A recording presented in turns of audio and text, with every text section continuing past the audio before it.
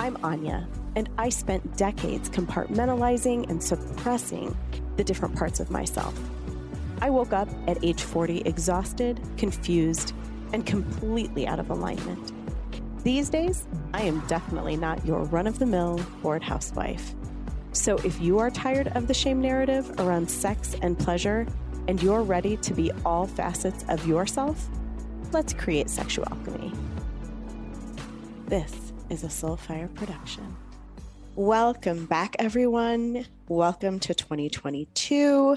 I know this isn't my first episode of 2022, but it is the first time I've hit record in this new year. And I am so honored and excited today to be sitting down for my first chat of the year with a woman who truly embodies what some of the intentions are that I'm setting out for myself for this year. I always talk about the idea of expanders. And I don't think I've discussed this yet on the show, but what I consider an expander to be is somebody who models either behaviors or patterns or whatever it may be for you that you are trying to manifest for yourself and embody for yourself. And I've been wondering the last few days who I should be thinking about for my expander for the year of 2022.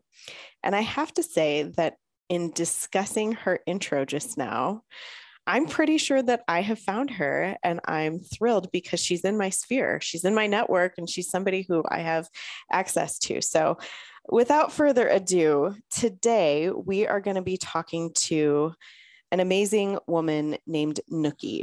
And Nookie is the founder of a website, which is both an education and a dating site called Dating Kinky. Obviously, a site that is focused on the kink scene and kink community. But in addition to being the founder of that site, she is also an author of many different publications that she can maybe tell us some about. But more than that, this is why Nookie is my expander for 2022. Nookie is a hedonistic, dominant, cuckoldress, and pimptress who is polyamorous and monoromantic. And without further ado, hello, Nookie. Hey. You didn't know that you were my expander for 2022, did you? I did not. I didn't either until we started talking. And then, of course, it hit me over the head. E and I were having a cross-country road trip from Illinois back to where we live. Over the weekend on New Year's Eve, actually, we got stuck in a snowstorm blizzard in Nebraska, and we pulled off at midnight. But right before we'd done that, I was taking some notes for both of us on our intentions for the new year. And I said, as we were kind of closing out and getting ready to stop at this La Quinta Inn where they would allow our dog to stay with us, I said, I need an expander for 2022 because all these goals that I just wrote down are not going to happen on their own. And so anyway, all of that said, Nookie, thank you so much for spending some time with me today. I'm so happy to be face-to-face with you, even though our listeners won't get the opportunity to see us. It's my pleasure. This is exciting. I'm looking forward to the chat. Me too. We come up with. Me too. And I really want to understand, first of all, well, I just want you to break down your elevator pitch of who you are to me. Hedonistic, dominant, cuckoldress, pimptress, who's polyamorous and monoromantic. And the monoromantic thing, I think I know. I think I can guess based on the word association, but I just want you to break all this down for me. Okay. Yeah. So I have to say that it's only been in the past year that I've really been nailing down some of these concepts. Because I feel like, I'm gonna do a little segue on FetLife.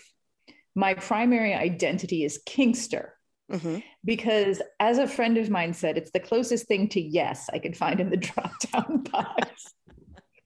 And I feel like, if I put up Dom, then, people would approach me as a Dom, right? If I put up cuckoldress, people would approach me as a cuckoldress. Yeah. And I am those things, but I'm also Nookie, right? And so hedonistic, to me, the representation of hedonistic in that little description is the idea that I feel like actions themselves are neither dominant nor submissive. And so when it comes to topping or bottoming or playing or whatever, it's really about what feels good, what is good, and what good I can provide to others. So that's where the hedonism comes in. Dominant, I tend to be both a dominant personality, and I'm dominant in my primary relationship with my partner. So what that means to me is that I make the final call, right? It's not that I tell him what to do all of the time or anything like that. In fact, I very rarely tell. I almost always ask, but I take responsibility for guiding the relationship and navigating things for both of our benefits. I'm a cuckoldress. I cuckold my pet. To me, cuckolding is a very simple concept. It's where one partner is sexually controlled by the other partner, and the other partner has sexual freedom. So it's very simple to me. I don't require monogamy. I don't require loyalty. I don't require I don't require fluffing. I don't require, so it's very simple. One partner is sexually controlled by the other partner. The other partner is sexually free. Makes it so simple. Let me just say, by the way, it being in the community with you, that is such a simple and beautiful definition. And I'm hereby adopting it for myself. Thank you. Go ahead. It's been a journey to find that, to me, the clearest and most concise version that doesn't include a bunch of what I consider to be parallel fetishes, like chastity, for example. A lot of people assume, oh, if you're a cuckold, you have to be, in chastity, or if you're a cuckold, you have to enjoy humiliation, or whatever it is. All of those to me are parallel fetishes, and they're fine. But they're not the core, and it's not required in order to be a cuckold. And then the pimptress is that both with my cuckold and with my tribe of people and with my bulls, if I really enjoy what somebody has to offer, I pimp them out, like major, to my friends, to my girlfriends, to anybody. I'm like, ooh, like somebody says to me, oh man, I've hit a real dry spell. And I'm like, ooh, you should borrow this person. Or, you should talk to this person because they're really good in bed. And, you definitely want to experience that at least once in your life, or whatever it is. So that's where the pimptress comes in. I do that quite a bit. Plus I get off on owning my partner and suggesting that people make use of him. So there's that in various ways. It could be sexual or non-sexual in that. It could be, borrow him to, cook dinner and, serve at a dinner or whatever. I don't know. It doesn't matter. And then the polyamorous is that I love, and I don't mean like platonic love, but I love what many people might think of as, you get past the NRE and you have just that abiding deep love for somebody that lasts. I love multiple people in that way. I call them family, but it's not like a parent-child relationship or a sister-brother relationship, because there's also sex often involved. So there's more to it than that, but it's also, and this is where the monoromantic comes in, it's also not romantic unless it's my primary partner. And to me, the difference between that love and the romance is like the Twitterpation, the NRE. I really only feel like the silly part of love, the floaty part of love, the obsessive part of love, the, oh my God, every time that ass walks by, I want to smack it part of love. I only feel that historically, thus far in my life, with one person at a time. Gotcha. So that's where my monoromantic comes in. So I have my partner for that. And then the other people in my life have the opportunity to become very deeply like desired and wanted and loved and whatever. It's just my brain can only say, this happens to one person at a time for whatever reason. Gotcha. So, and I've noticed that about myself. Yeah. And I love the term is beautiful. I had not heard it before, but of course, when you said it, I was like, oh, I'm curious about that one. And I'm like, but I know what it means, just based on the components of the word. So awesome. Oh my gosh. So now, of course, this begs the question for me is how did you go from who you were before Nookie became Nookie to Nookie? And here we have you. So that could be a long and winding road and story, and I'm here for it. So I'll jump in wherever I want, but I really want to hear how Nookie became Nookie. So interestingly enough, Nookie became Nookie much, much earlier than you might think. Ooh. And I'll tell that story here in just a second. But I actually first realized I was slightly different, I guess.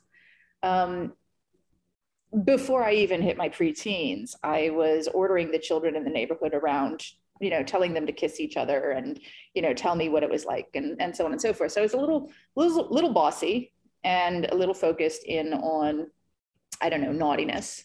But then when I was 14, I started what would be a, ongoing tradition. And that was, I determined that I wanted every year for my birthday, at least one thing that nobody else got me. So I started the tradition of buying myself a birthday gift every year.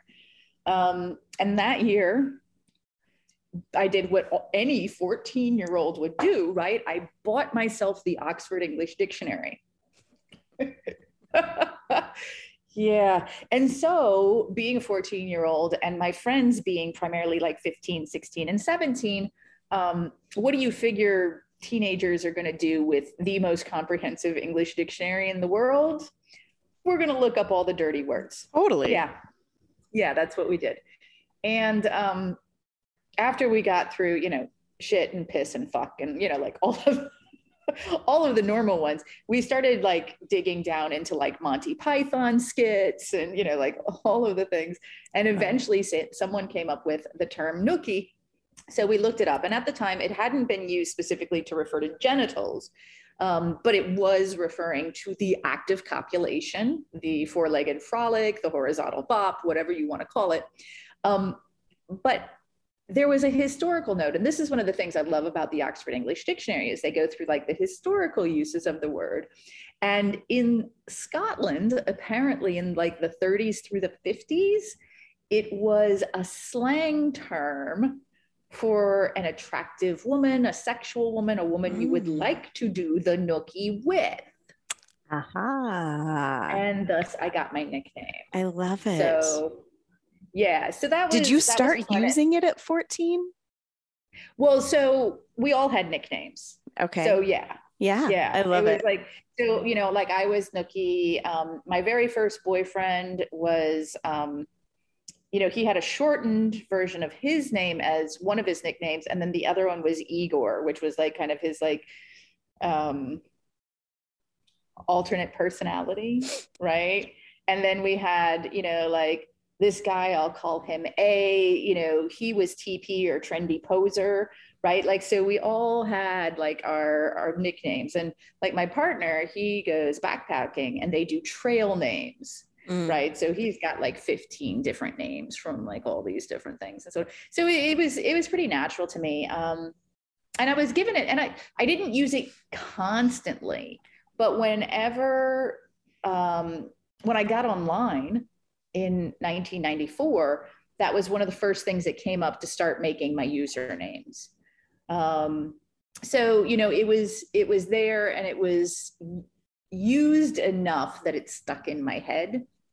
And so I had my first real boyfriend at 14, and from 14 to 19, I sort of played around. Mm-hmm. I experimented. I had a few partners. Had tons and tons of women partners. Mm-hmm. Not so many men, handful of men, a little bit more than a handful of men. Tried my first one night stand. Thought it was okay. I mean, I orgasmed, and he was a really cute Brazilian soccer player that was like going back to South America the next day. So like there was no drama or anything, but I was like, you know what, this is not for me. So I decided I'm not going to be a slut. Right. And then I didn't use that term in my head, but that's essentially what, like, sleeping around is not for me. It's, with dudes, especially, it's about like, we got to have a connection. So at 19, I met my husband to be.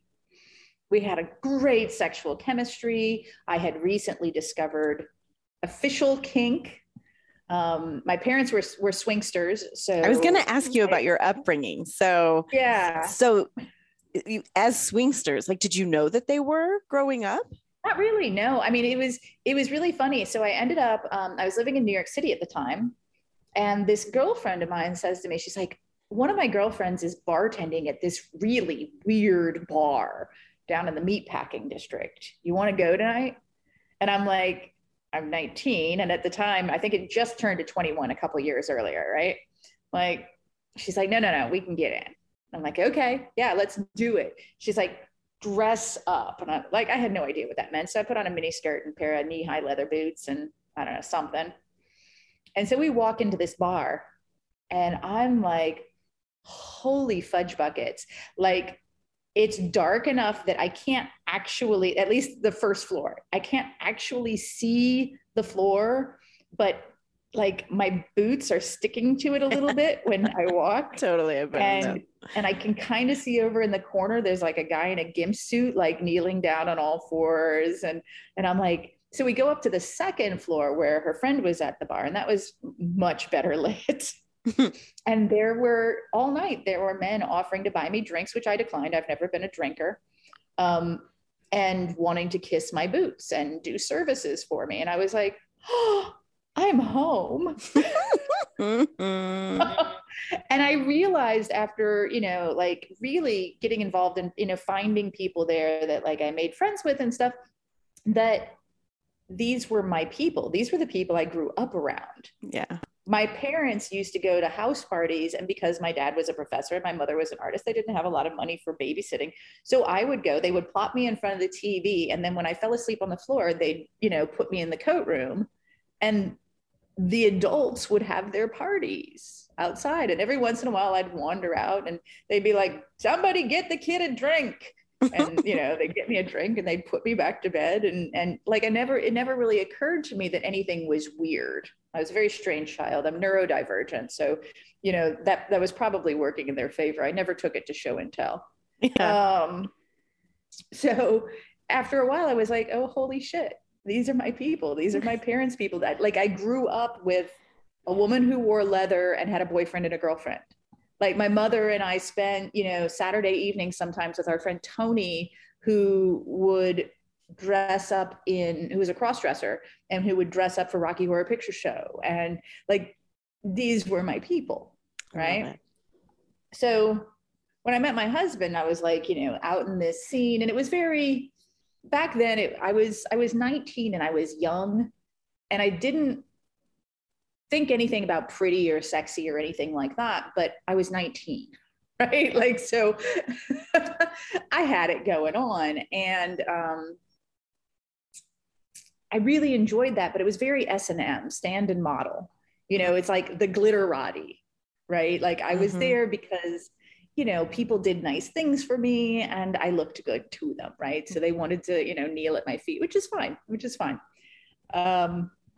But then my husband and I got together, and unfortunately we started out very open and very potentially polyamorous and, into, the threesomes, foursomes, and moresomes potentially.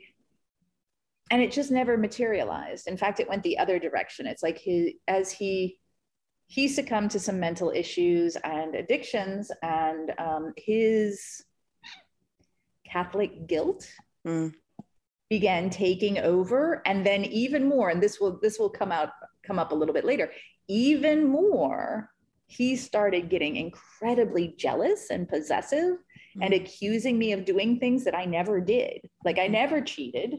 I needed more than, that kind of relationship. And, And so I found myself in an emotionally abusive relationship.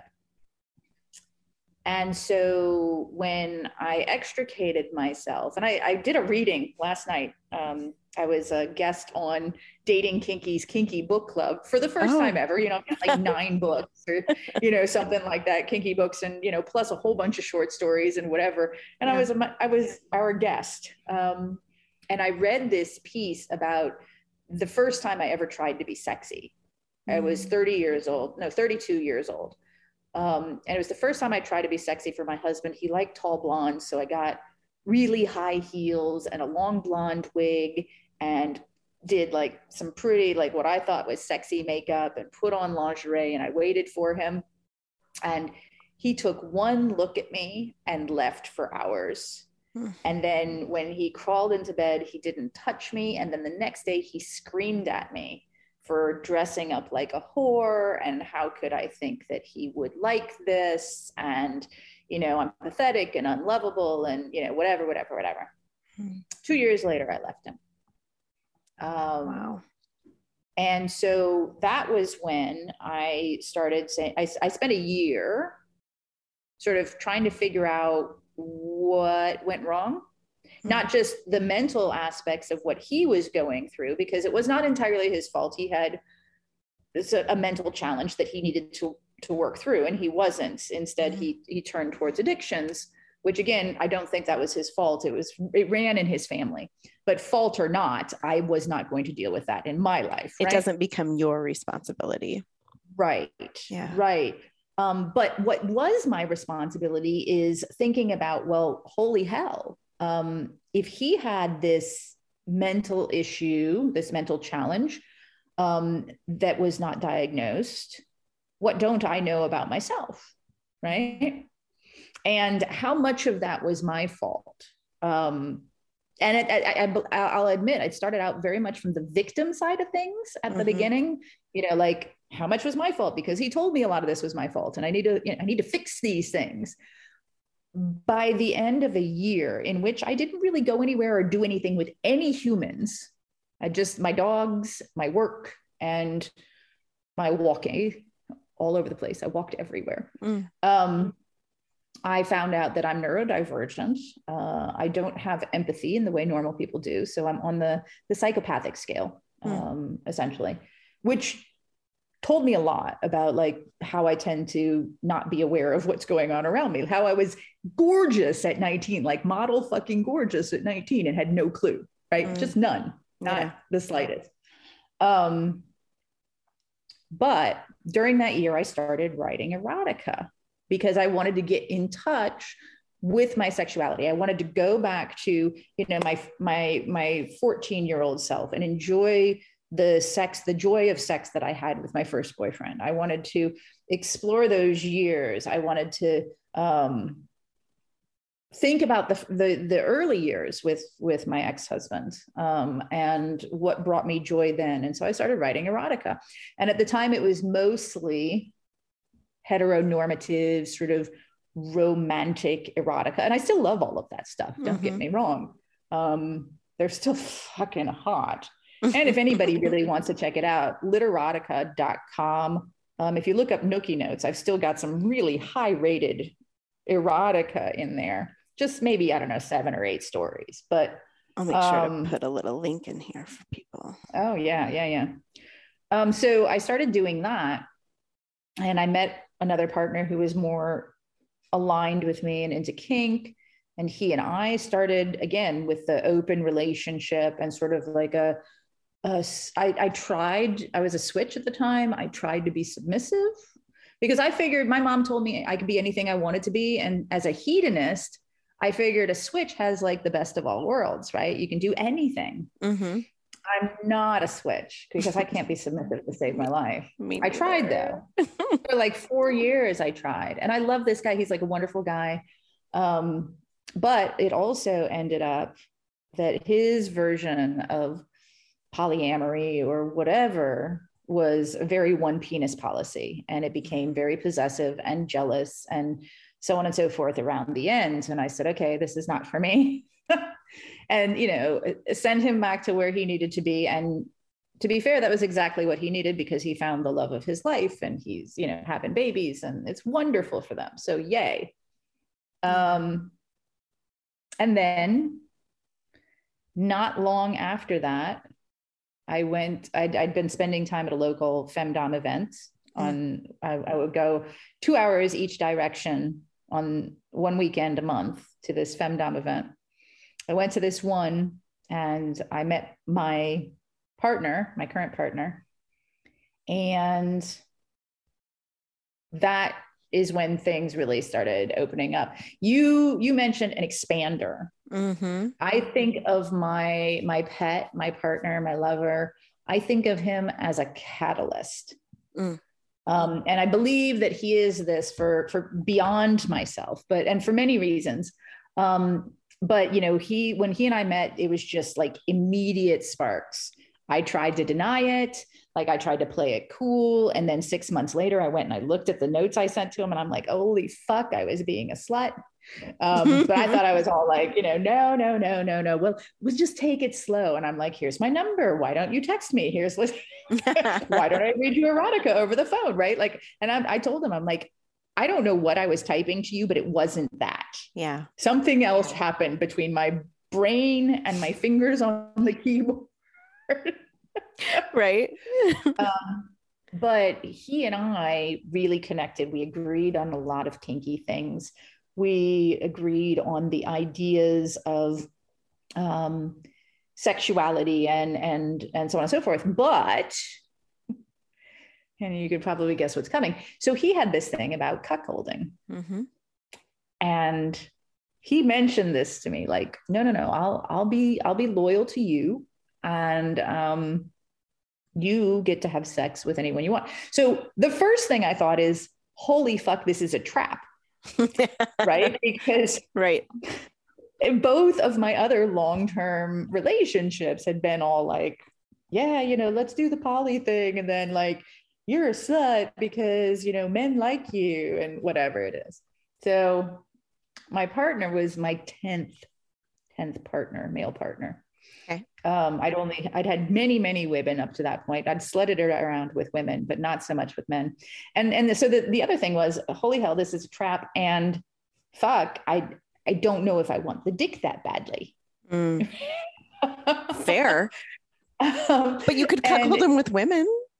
I could, but his thing was very, kind of Queen of Spades oriented and so on and so forth. Yeah. And one of the reasons we really connected is because, at the party, I was talking about a friend of mine who was really interested in, who was little teeny tiny 5'2" blonde Southern girl, mm-hmm. who was really interested in experiencing that walk on the wild side. And I just happened to know a couple of really awesome studs who were, open to such things. And I was making it happen. And my pet to be was like sitting at my feet going, oh, this is so hot.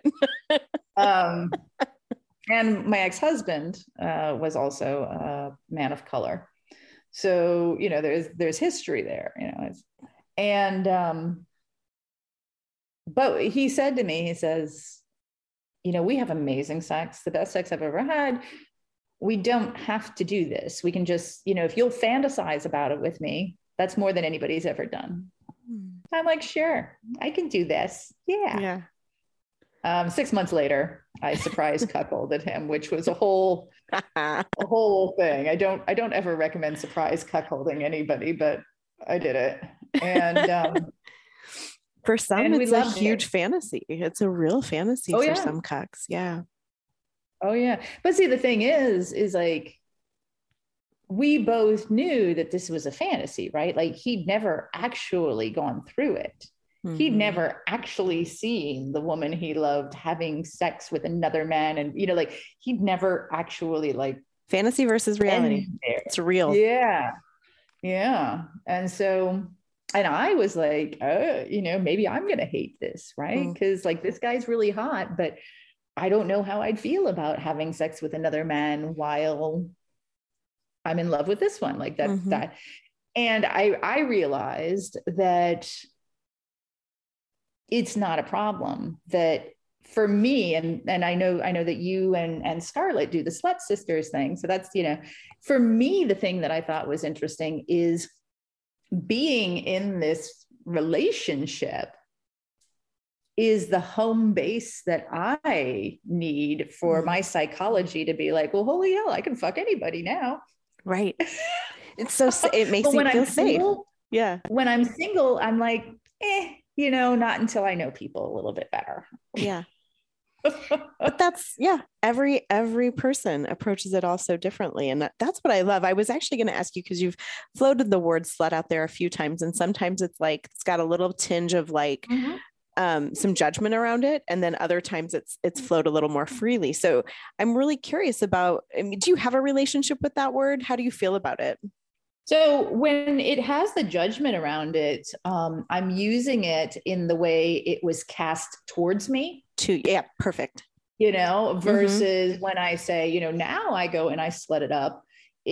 That's how I use the word, so it can definitely be a double-edged sword in my history. Absolutely. But in my present, it's a very positive thing. But and that leads me directly into a concept that I sort of explored last night when we were talking about this history, and then my erotica writing, and then writing nonfiction books for kink, and doing the dating kinky thing, and all of the educational events is, what I went through right during what could have been some of the most formative sexual years of my life. I spent 11 years with my ex-husband. So, 15 years total. I married him for 11 years. But during those 15 years, which was, almost half of my life by the time I left him, I didn't get to grow in my sexuality. And so when I finally did blossom and take control of my sexual pleasure and get to embrace the kink with the appropriate partner and so on and so forth, that made me incredibly passionate about educating people, not just bringing people together, because of course I've got a dating site, but also writing about it. I write blogs Monday through Friday. I have 3 podcasts a week. 4 now, which includes a Throwback Thursday. We do 12 to 16 free educationals every month on different topics. We have over 500 hours of kinky content. All of these things come directly out of my drive to help people reach whatever levels of self-realization and kink and sexual satisfaction and romantic compatibility that they are looking for in their lives. It's so beautiful. Because I've got it, and it's fucking amazing. Yeah, you want to spread that and share it. And I think that is a huge, it's a huge motivator for me too. And having these conversations, just opening up different types of journeys, and, whether you were raised conservatively or whether you had amazing parents that were able to model a little bit more of the kinkier side of life for you. I think that everybody's journey is just so different, but what we haven't done well as a society is open it up and talk about it and just create to normalize, kink and fetish and whatever all of that is. And so I was going to ask, when Dating Kinky was born, did you conceive of it being what it is now? No. So over the years, I started online in 1994. Okay. And I immediately started exploring like the message boards. So AOL, Prodigy, CompuServe, Alt.net, like the BBSs and so on and so forth. And so I led kind of a double life online. Like I spent a lot of time reading and learning on like the kink forums and so on and so forth. But I was also married and about to be married at that point. And so I also was running a business online. I, for 10 years, I taught fashion design and sewing on the internet. I was telling me that. As far as anyone knows, I was the first person to ever teach sewing online. So so that was like kind of two sides. I spent a lot of my life online. And when my ex-husband and I split up, I did online dating. And I enjoyed that. And I was also really, really curious about and dug deep into and got involved with the online pickup artist community. And I went to what I call a pickup artist adjacent. Like it was sort of like a precursor to like men's power type of convention. It's like encouraging men to step into their authentic dominant selves for better sex. Okay. And I'm still on those forums. Like the rehabilitating incels has been like a hobby for me for years, or incel adjacent at least. And I went to one of those things and I ended up being like one of two women out of like 700 men. Right. Like this is right. And, I met a friend of mine there, Mark, who is the renegade hypnotist. He hypnotized me on stage in front of hundreds of men to have an orgasm. Wow. And once my brain made the connection that you can have an orgasm without touching yourself. Yeah. All of a sudden, a whole world of orgasmic possibilities opened up, and I went into multiples, and I started studying orgasms, and I started studying how they work, and I started studying how to layer them and how to create different feelings for orgasms. And I ended up writing a book about it, Welcome to O-Town. And that's kind of like, that's one of the topics I'm going to be teaching at the event that you're going to be awesome teaching at, sensuality, sex, and orgasms. Is I'll be talking about the parts of an orgasm and how do they work, and what are the different types of orgasms we can have, and how can we layer them. And then also, interestingly enough, at that same event, I specifically asked somebody to teach orgasm through hypnosis or guided meditation, so that we're pulling it all together, the mind and the body, the physical techniques and the mental techniques, but learning all about how humans interact. During that year, I read like 500 books on love, sex, psychology, romance, whatever, because I didn't have the same empathy that other people were born with. So I felt like I had to learn how to be human. And so I focused in on the human parts that I thought were really interesting, which were love, sex, romance, and kink. Yeah. So I'm much better at that kind of human part than the other stuff, but the other stuff doesn't seem to matter so much. Hey, we all have our gifts. we can gravitate toward them. That's the beautiful thing about polyamory, right? Is that you'll have, if you have a community enough, different people are filling different needs and things 100%. Like that. Yeah. Yeah. Yeah. So in your current life, obviously you've mentioned your pet and he is your monoromantic partner.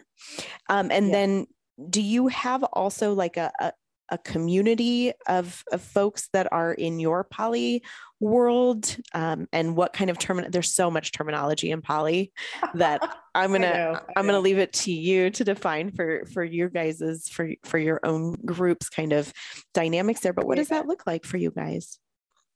So he and I are, like I said, they're primaries. He's my cuckold. He's my submissive. He's my hoe. You're his main hoe. And then we have a tribe of people who have been playmates and that have just essentially stuck around for enough years that they're core. Yeah. And that's two other women and a man. And then we have like sort of a wider circle of playmates or date mates that we explore playing with here and there. Like he will be in service. Like he's never allowed, and this is by his request. It's not something that I said, but he is in many ways a cuckold. So it's his request. He's never allowed to come with anyone else or to have orgasms, but he is allowed to serve. So orally, he does sensual massage, pudendal massages, which include the entire pudendal nervous system from front to back, and pleasure. I don't know the pudendal nervous system. Tell us more. So the pudendal nervous, so we used to call it, his nickname is Puck. We used to call it Puck's pussy massage. But it works just as well on penis havers. And it also includes like the buttocks and the anal area as well. And that entire system down there is serviced by the pudendal nerve. Okay. So it's the pudendal massage, and it includes, sensual massage sort of in and around the area, and, relaxing you and so on and so forth. And then it's not so relaxing until the end when you're drained. But so I pimp him out for that. And then in addition to our kind of core group of playmates who are like, friends and lovers and stuff, we also have coming in and out of our lives bull friends. Which is a term that I love I've never heard anybody use it but you, and now I'm starting to hear it more, but I think you made it up. Scarlett and I are working on a project that is called, it's bullfriend.life. And I've always felt a little awkward with the term bull. It's objectifying, it's dehumanizing, but the problem is that people understand it. Right. If you're in this community and you say bull, people know what you're talking about.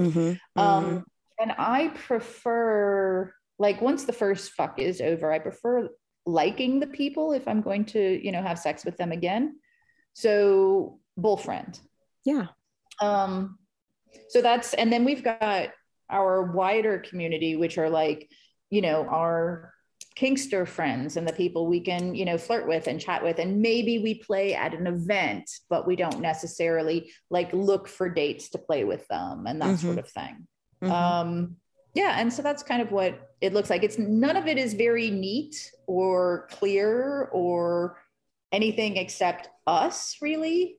It's just, it's kind of like a fungus, they've like the mycelium network eventually grown on us. And and it's a great life. There's a lot of challenges, as I'm sure you might expect, with this person wants more, this person needs that, or whatever, but for the most part we're able to navigate it and have these amazing connections in our life and feel like we're not doing harm and harm is not being done to us, while there's exponential increases in, potential pleasure and connection and love and friendship and whatever. So you just mentioned challenges, and that is one thing that I am pretty big on talking about and bringing to light within these explorations, because I do think largely that it's oftentimes in these types of communities that people don't want to focus on that because they don't, it's already hard enough to be a Kinkster. It's hard enough to have a non-normative relationship life. And so the more we focus on some of the things that are difficult, we don't want to bring any bad press to it. But I do believe it's really important, just like normalizing postpartum depression for women after birth, right? It's, I think, really important to talk about this type of stuff. So I guess I'm just kind of curious, to the extent you care to share. I mean, obviously personal dynamics are, need their boundaries and need to be respected, but what are some of the kind of challenges that either you have seen so much of within the community or even experienced yourself, if you're comfortable or willing to talk about that? Yeah, absolutely. I'll share a couple examples. In cuckolding specifically, for example, most people in kink tend to be night owls, and I am not. I am an early bird.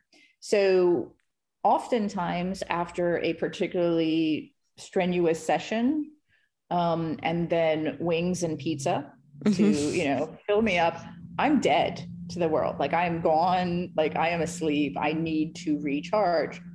And that that several times in our early days caused some strain, because after the bull friend, it was Cuck's turn. Yeah. Right. To be petted and to relive and to rebond. Reconnecting and aftercare. Yes. Yeah. And so, just the idea of it can't happen immediately, it will happen, within the next 24 hours or the next 48 hours. That was a shift that needed to be made. Right. So that was one challenge. Like that was an early one. Like, yeah, holy fuck, who'd have thought, right? Like that was going to be a thing. Yeah. But then there's also been things like, so my partner was courting, for lack of a better term, an impact top. Very, very wonderful woman, local, solo poly, whatever. Have no problems with her, have no problems with him courting her. They were planning scenes. It was great. We went to this event, big event, a couple hundred people.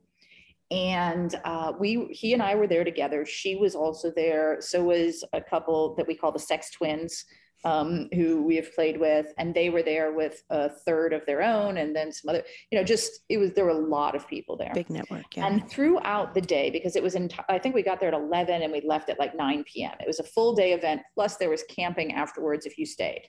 And this is an amazing event. It's a hunt.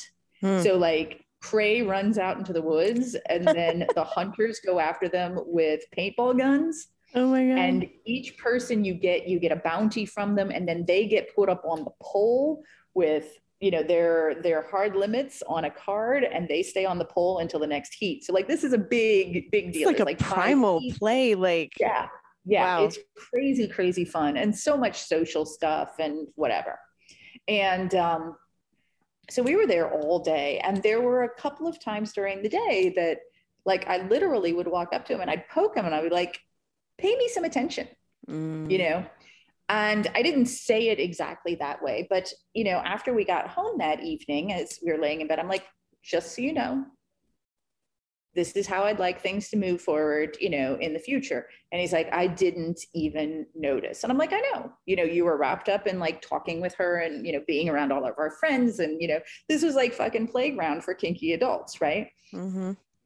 Just remember, right here. Yeah. Right here. And what's interesting is that at that same event, our friends were having a similar issue with their third. And it was like, that was the end. Like, that was just too much. That was the straw that broke the camel's back, whatever. So for me, it was a point to note and communicate about. For them, I believe, and I've seen this happen before, little things like that had built up and they'd sort of let it slide in order to be, cool and, poly positive. But when it got to that point, there was no way to talk back down from it. Right. Because the communication hadn't been in there and all the little tiny things. So this thing became a huge thing. Gotcha. Right. And those are the types of things that I see a lot in every relationship is, I'm not going to say this now because it's not that big a deal, but then you do that 20 times and the next not that big a deal is a huge fucking deal, because all of these other things that have piled up over the past couple of weeks or months or whatever, the micro have turned into the macro at that point. Yeah. And those are the challenges, because I tend to be a very communicative person. However, and another friend was talking to me about this yesterday, her partner in poly is kind of reticent to talk about his other partners. So like, he'll say, oh yeah, Scott and I went out to lunch the other day, and then about his other partners, he'll be like, yeah, I went out to lunch. And she's like, and I know that you went with somebody when you don't use their names, right? Like, I know. Right. But humans are often trained to not talk about stuff like that, right? Because it'll start a fight or it'll make people upset with them or whatever. And so we have to give communication a chance to form within the relationship, to loosen up. Like if you've ever been in a relationship where somebody gets pissed at you every time you say something, you stop fucking saying it, right? Because you don't want to have that argument. No. And then in your next relationship, it's really hard to start saying it again because you have been trained. Behavior modification is one of my kinks. I like to use it positively, but that's one of the ways that we negatively, affect people's behavior.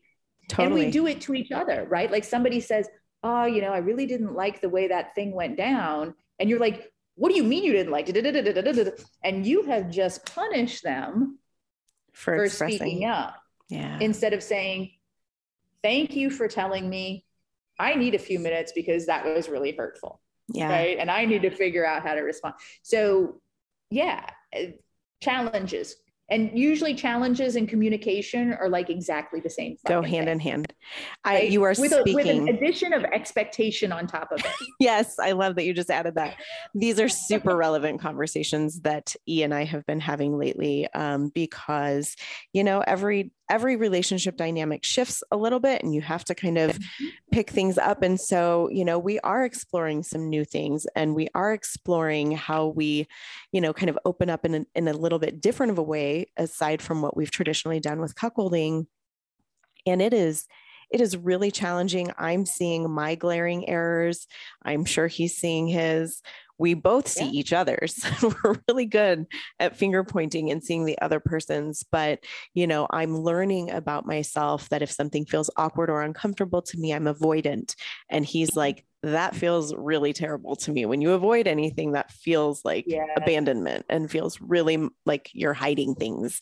And so it's like, we're learning all these new pieces of communication that we need to have because we talk a ton all the time. It feels like we're connecting in conversation, but when we're not talking about the things we really need to be talking about, then communication has fallen off the rails. And I couldn't agree with you more that like most of the time, the difficulties can be handled with good communication and probably also a conversation around expectations and boundaries and, honoring each other and all of that. I'm working. Have I told you that I'm working on a book about boundaries right now? Oh, I don't think so. Boundaries are like my fucking soapbox. I've over the past several years really been focusing in on boundaries and doing research. And I wrote a 6-part series about the 6 different types of personal boundaries. And each part has like, this is what this personal boundary looks like when it's healthy. This is what it looks like when it's unhealthy. And here are like 20 to 30 questions you can ask yourself or a partner about this type of boundary. And I firmly believe that if humans were taught how to create and maintain healthy boundaries, so much pain would be avoided. Like people online, and I wrote about this some time ago, but people online, like on Facebook, you'll see those people who are like, people who talk about like narcissistic exes. And, first of all, I really hate that because, I'm a psychopath, like, so the idea of like, using actual weaponizing language, like weaponizing psychology language against others. Yeah. Diagnoses. And then the second part is, you're not a psychiatrist. You're not a psychologist. You're just talking about an asshole, right? Right. But with good, healthy boundaries, if you think about it, if you have healthy personal boundaries and you maintain them, then you're never going to know if that person's even an asshole. Because as soon as they cross one of your boundaries, you're going to say, you crossed a boundary. Let's take a step back. They don't take a step back and you're like, bye-bye. We're not a match. We're not compatible. right? You don't get to find out if they love bomb you and then abuse you. And I know this from my own, right, looking back over my own experience. Like if I had set my boundaries, if I had the first time he took money out of my wallet, if I had said, that's it, I wouldn't have lost thousands of dollars with him stealing from me. So that's what I meant, to circle back to that, when I took that year to look over what were the parts that were my responsibility. It was his fault. He was to blame for taking that money.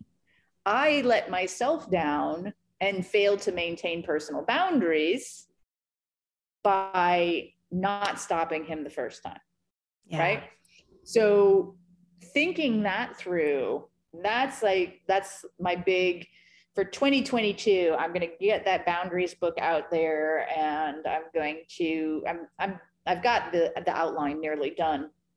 And it's going to be called Boundaries Are Sexy AF. I love it. I love it. Because I also believe that a person with good, healthy boundaries who can maintain them, they maintain their power. And it's that power and authenticity that we tend to be very attracted to. I feel like we could keep talking for a really long time, because I have like 4 questions I want to ask, and I'm like, you know what, we're going to save that for when the boundary book comes out. We're going to have another conversation at that point. Oh my goodness, Nookie, it has been so much fun to chat with you. But before we break, is there anything else that people need to know about what's on the horizon for Dating Kinky? And let's make sure, I will make sure it goes in the show notes too, but where can people find you? All of that good stuff. So what's on the horizon for Dating Kinky? We just got our mobile apps out, and we're working on phase 2, which will include audio and video chatting. So super excited about that. Like I said, we just recently crossed over 500 hours of kinky learning content in our library. So I've been digging into it. Yes. And then for things that you're going to be digging into, you and I are working on a shame project, and to, sort of introduce that, we've got Sensuality, Sex, and Orgasms coming up, and you can find out about that at sensualitysexandorgasms.info. And you will be doing how to talk about sex without shame. So I'm super thrilled about that. That's coming up February 4th through 6th. So that's coming up really quickly. It's coming up really fast. and that's super exciting and also kind of scary. And then sometime by the end of this month, end of January 2022, we'll also be releasing learntoloveanal.com, which is my big book of ass and a step-by-step how to experience safe, sane, and pain-free anal. And that includes audio encounters for couples or singles. So you put on the audio and it walks you through that particular step in either a masculine or a feminine voice. We have 2 different people doing it. So how cool. So if you're doing it alone and you're like, I'm feeling like I'd like to listen to a girl right now, but then you and your cuck do it, and the man has that deep, kind of bullish voice, right? So like there's both sides of that, and that's something that we're going to be releasing, and that's going to be at learntoloveanal.com. There's bullfriend.life, which Scarlett and I are working on right now. It's essentially an email about things that are happening in the cuckolding world, but we've got a sort of like a class that we're working on revamping, that I taught for years, and that Scarlett is going to bring her own brand of, happiness and joy to. And that's going to be for cuckolds, cuckoldresses. And then we've actually got a bull friend of mine we're talking to about doing a specific section just for the bull friends who want to learn more about what cuckolding is and what the bull friend life, not just cuckolding, but stag and vixen or hot wifing or, pimping with, the masculine presenter pimping out the woman. So yeah, and then of course, there's always a million things to do at Dating Kinky. And if you want to find me, you can find me at m.datingkinky.com. That's where you can download our apps. It's also where there's a contact that goes directly to me. You can send me a video or audio email, or just send us a basic email. Find me on FetLife as Nookie Notes. Yeah, pretty much all that. Awesome. I don't have anything really going on. I mean, you have a million really good things going on. Oh my goodness. Well, what a pleasure this has been. Thank you so much for being here today. And we will absolutely have to do this again next time there's another 100%. Million things. Awesome. Well, thank you, Nookie. Thanks for listening, and excited to be with you all again soon. Thank you so much.